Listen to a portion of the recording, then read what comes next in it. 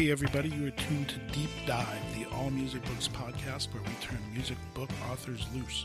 I'm Steve J, your host, and today we dive into The Smell of Death, Bruce Duff's hilarious account of life on the road pre-cell phone with an indie punk rock band. Welcome, Bruce. How you doing? Good, thanks. So I loved your book. I thought it was hilarious, and it opens with a horrifying account of your band opening for G.G. Allin.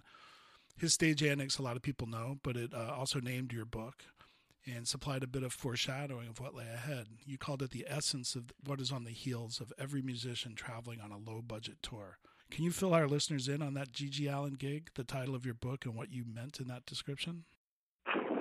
Well, a lot of people get sort of wrapped up in that first chapter, and then it is a little bit of a slow decline and ramp back up.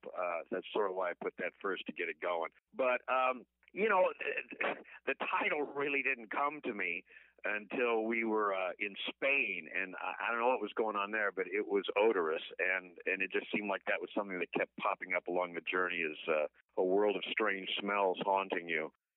So it wasn't necessarily Gigi that titled the book, but I came across Gigi, I believe, Roar Music used to put out these cassette-only releases, and I was on a review thing from, I think, Music Connection, where I reviewed things that were only on cassette. This would have been, somewhere around 87, I'm guessing.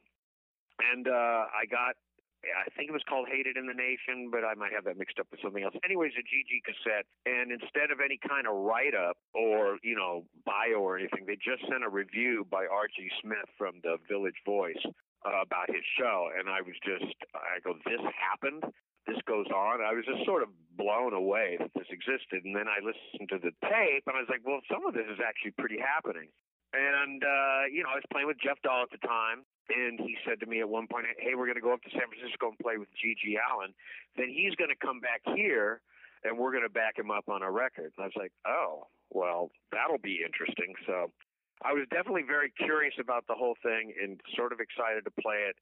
And the show, while fun and humorous in parts, was, I don't know if horrific's the word, but definitely performance art taken 3 or 4 steps too far. Well, for those of our fans who don't know, he tends to fling his own excrement around the stage and into the audience. So when you mention that, if that was the high and then you go down and the low, I'm not sure whether flinging excrement is ever a high or a low. The club had covered the entire place with, they'd taken all these like big industrial trash bags and slid them open and used that as like a barrier against everything on the stage. And it was just sort of an amazing event. Someone tried to steal my bass after the show. A girl that was hopped up on dope walked out the door carrying my bass, and the drummer happened to see it. We ran down the street and got it from her. It was just bizarre night. I'm unsure if I, as a paying customer, if I walk in and everything's covered in plastic, I'm not sure I'm staying. But well, there was no secret about what everyone was in for. I mean, his reputation had preceded him, and people were curious and buying tickets. And and as soon as he went on, everybody jammed to the front of the room, and it was, and he doesn't leave them waiting. Like, he puts the encore first, shall we say. Well, if memory serves, actually, you had a good seat kind of standing at the back, ducking behind a girl or something, right? Yeah, it was one of these clubs where there was a stage, and then in front of the stage, and then a kind of a open, kind of passageway into a bar that was a pretty big door. It wasn't a door really. It was just sort of like a 20-foot passageway between the two rooms. And I was in the bar talking with some friends of mine from San Francisco that I used to play with, and I was really kind of more interested in getting back together with them. And at one point I'm like, well, I got to see what's going on. And there was an empty chair, and I stood up on it and put me, above head level of everybody, and I could see the stage. And that's when I got just slammed by the odor of what was going on. And that's something when you read these reviews and stuff, it's like, oh my God, that must look horrible, and what a visual affront. But I didn't even think of, there's going to be a few other sensory overloads with that as well. Yeah, and The Smell of Death, it's just a great title, and I think you extrapolate that a bit. And is that something you think that most of the indie touring bands would recognize, even just as a conceptual piece, the smell of death and that stench, what lies ahead for them? Oh, I don't know about that. I think I was really just looking for a grab you title that you would go, what is this about? More than like, oh yeah, that describes the whole scenario. I just wanted something that kind of hooked people from the outset and made them want to check it out a little bit. And then, the publisher kind of attached the whole Hunter Thompson look to the cover. I had initially wanted to have, there's a lot of Hunter-esque things in the book, including the illustrations, which was a big thing for me. I really wanted to have it illustrated like that, like he did with Ralph Steadman. And I wanted to have the artist do an illustration for the cover. But unfortunately, that was an extra cost that they couldn't quite cover, so they came up with this, which I still think looks pretty cool. It definitely gives it that Thompson flavor, which quite admittedly I was reading during the time we were on the road, and it had a big effect on me, and I loved the whole paranoia and world crashing down even in the simplest of things that Hunter can do, and that was definitely part of it. There's a lot of exaggeration and over-emotional reaction to things that I think happens on the road naturally, and I definitely wanted to get that out there. Well, the Hunter Thompson thing that you mentioned definitely comes through, with an indie punk vibe, but for our fans who want to go out and check out this book, you should pick up a copy because the illustrations are absolutely brilliant. They're just so good, and they do fit the whole Ralph Steadman thing that you mentioned. And then I close the book and I see the typography on the front, which is very consistent. Did you know the illustrator, or did you provide him with any kind of... Yeah, it's kind of funny how the whole thing came about. So, the book, by the time it got published, was over 20 years old. I wrote it back when it happened and took it around to a few publishers. I had some connections through the writing world and the journalism world to some pretty big publishers that were, vested in music type books. And they all passed, all saying the same thing, that no one knows who these people are and we can't sell this.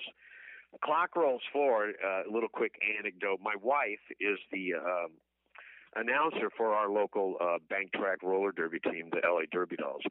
So she was at a game, and she's got to do the in-between commentary and all this stuff, and sometimes it gets a little off track from what you're actually watching. And she somehow got on this jag of all these Kurt Vonnegut jokes, and I was laughing, and I was like, you know what? I just don't think your crowd here is understanding the Kurt Vonnegut jokes. It's just my opinion. And so this girl came up to her literally right after that. It was like, I love the Kurt Vonnegut jokes. Of course. And she turned out to be another skater who, as fate would have it, was the one of the co-editors and original people behind Rare Bird Books. So Elsa slipped her my book and didn't even tell me about it. And said, my husband wrote this book, he can't get burned, so see what you guys think. And they said, we'll put it out. And I said, well, I always wanted to have an illustrator. So I hit up this fellow named Amick, who is a pretty well-known poster artist, and I used to work with him a ton back at Triple X Records, and he did a bunch of covers for us, and I'm just a huge fan.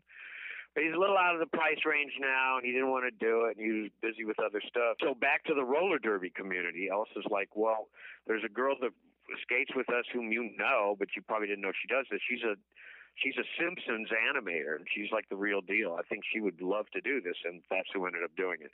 She does her illustrations and sells a lot of kind of bizarre, almost semi-pornographic, satirical humor under the name A Person. And I don't think they quite gave her the spot on the cover or anywhere in the credits that I would like, but it does say that illustrations by A Person and her little signatures on all the things.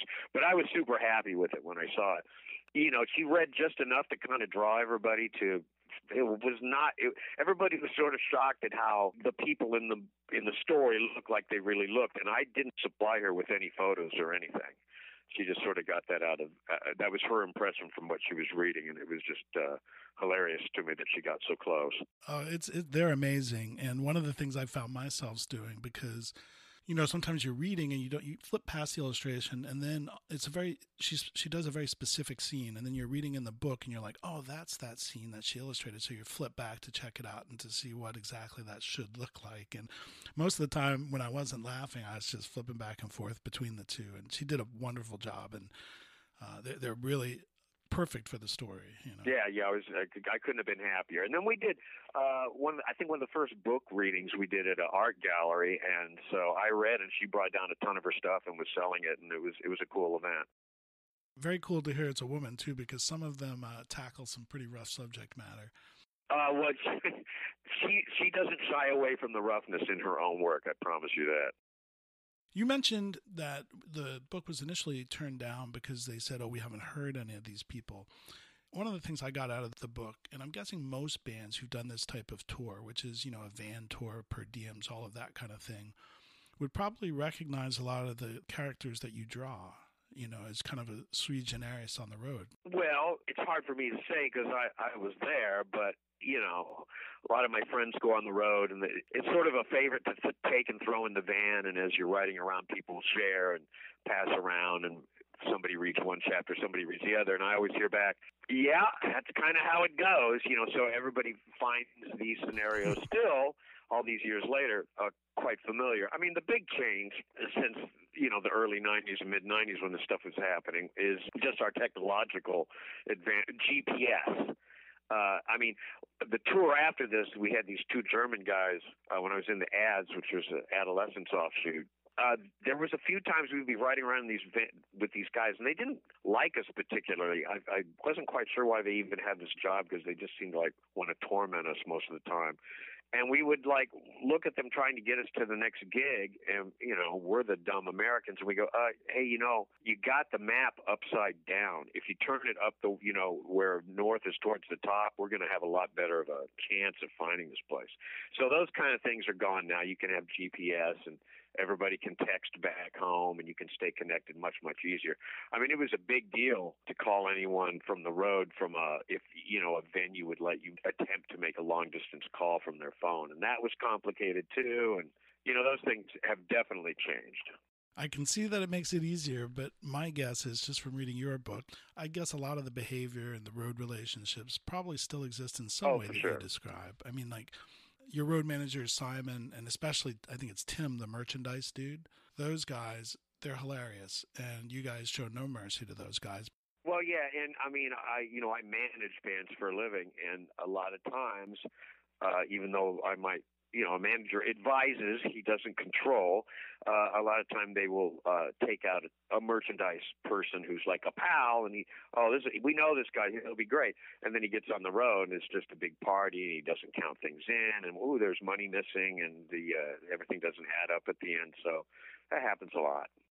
One of the things that you just mentioned is your German compatriots there. I thought one of the really funny, but I guess chilling in a way, parts of the book was some German fans came up to you, I think it was in Denmark or one of the other countries, and they warned you about your merchandise. And they said, don't bring that to Germany because the streets will run red with your blood.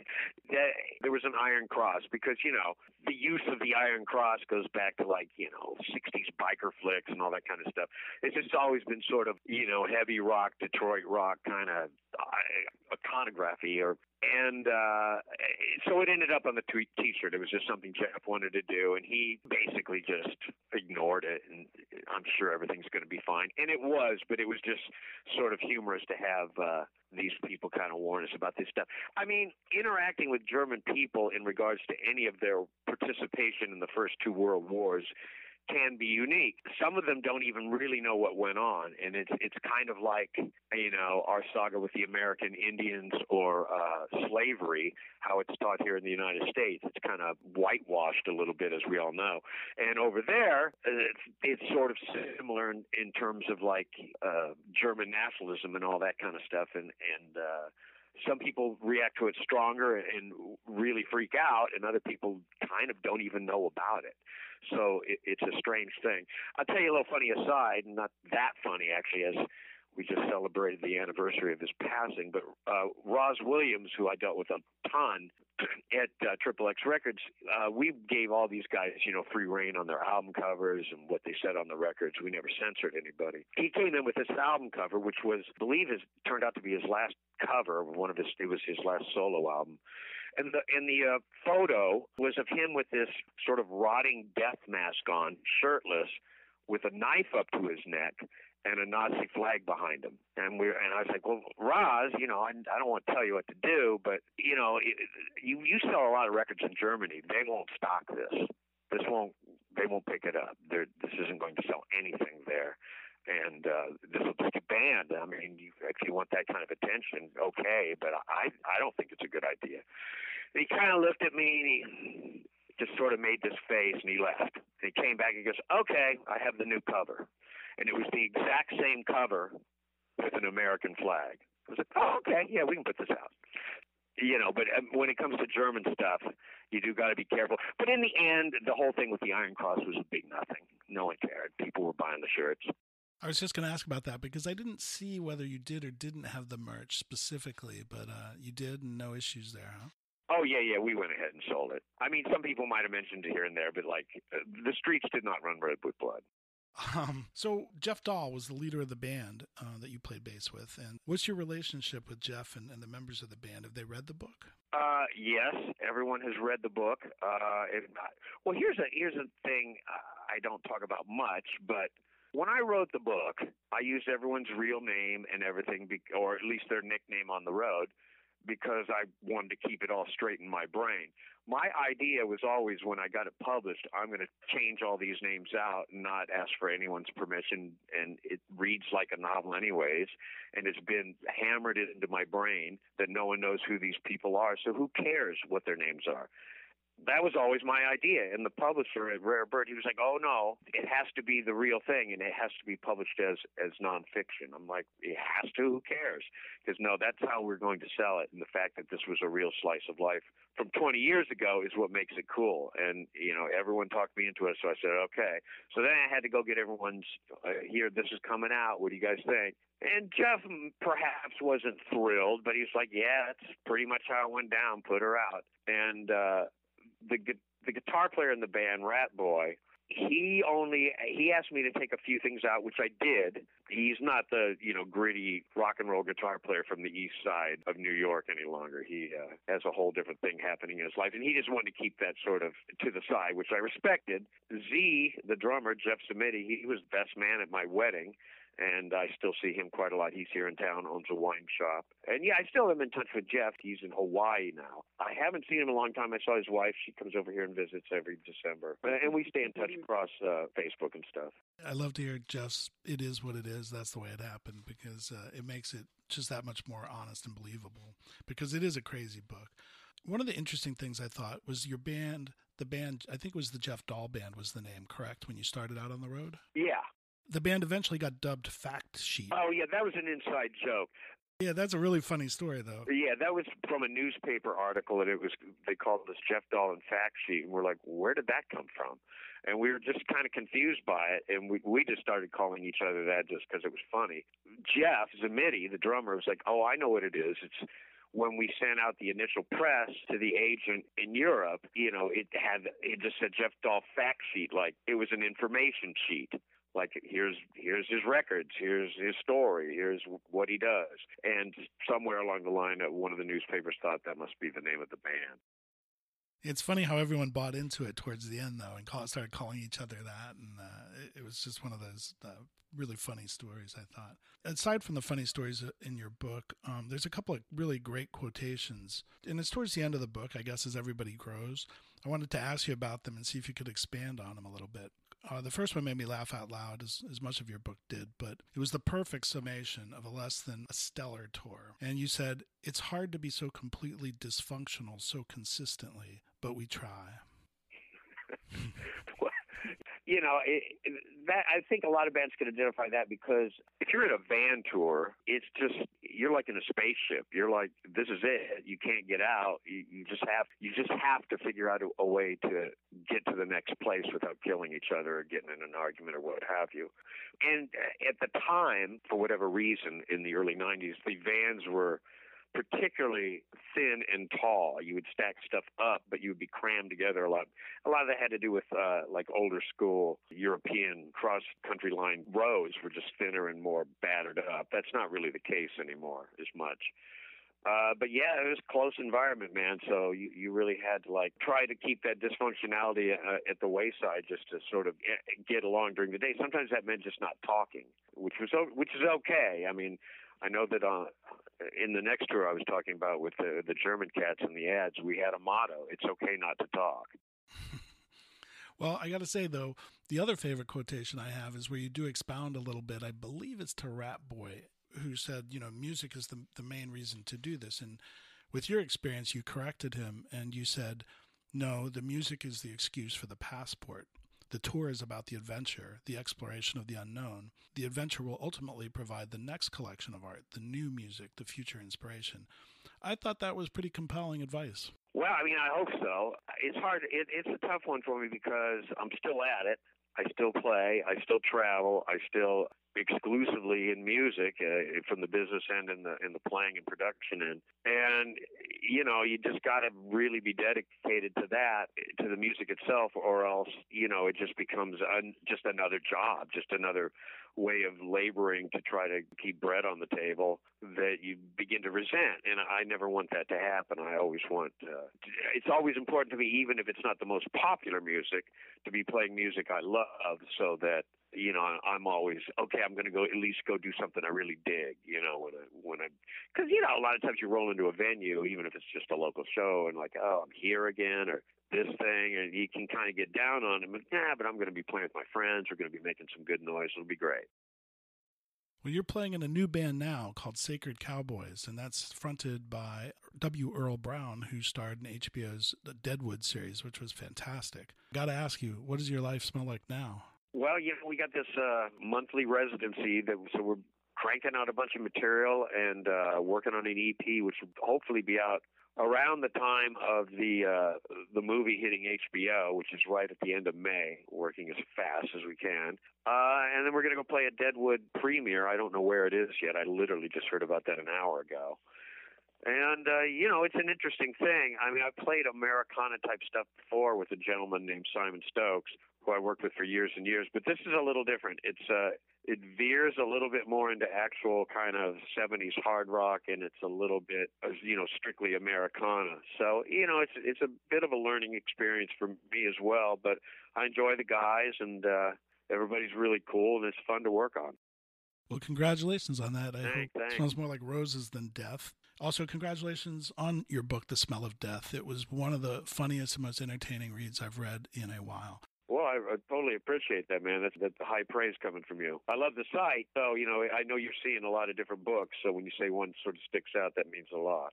Might have been the right book at the right time. I was on vacation looking for some totally escapism, and I found myself just sitting on the beach around my family laughing out loud, and they're just looking at me, and I was like, you wouldn't get it. Our listeners will. I hope they'll go out and get it. It's worth the read, and I want to thank you, Bruce, for spending some time with us here. Yeah, man, it was a lot of fun. Anytime. I'd like to thank our guest, Bruce Duff. If you'd like to find out more about his book, please visit allmusicbooks.com. You can buy it through our site. We'd appreciate it, and so would Bruce. You can also check out the rest of our deep dive episodes. I'd like to thank our engineer extraordinaire, Steve Folsom, who can be found at www.fullsound.com. Finally, a big shout out to Frankie and the Pool Boys for their one-of-a-kind music that we play throughout our podcast. You can check them out at frankieandthepoolboys.bandcamp.com and at all of the major streaming services. Please support your local and independent musicians and writers. We're out until the next time, and thanks again for tuning in to Deep Dive, an All Music Books podcast.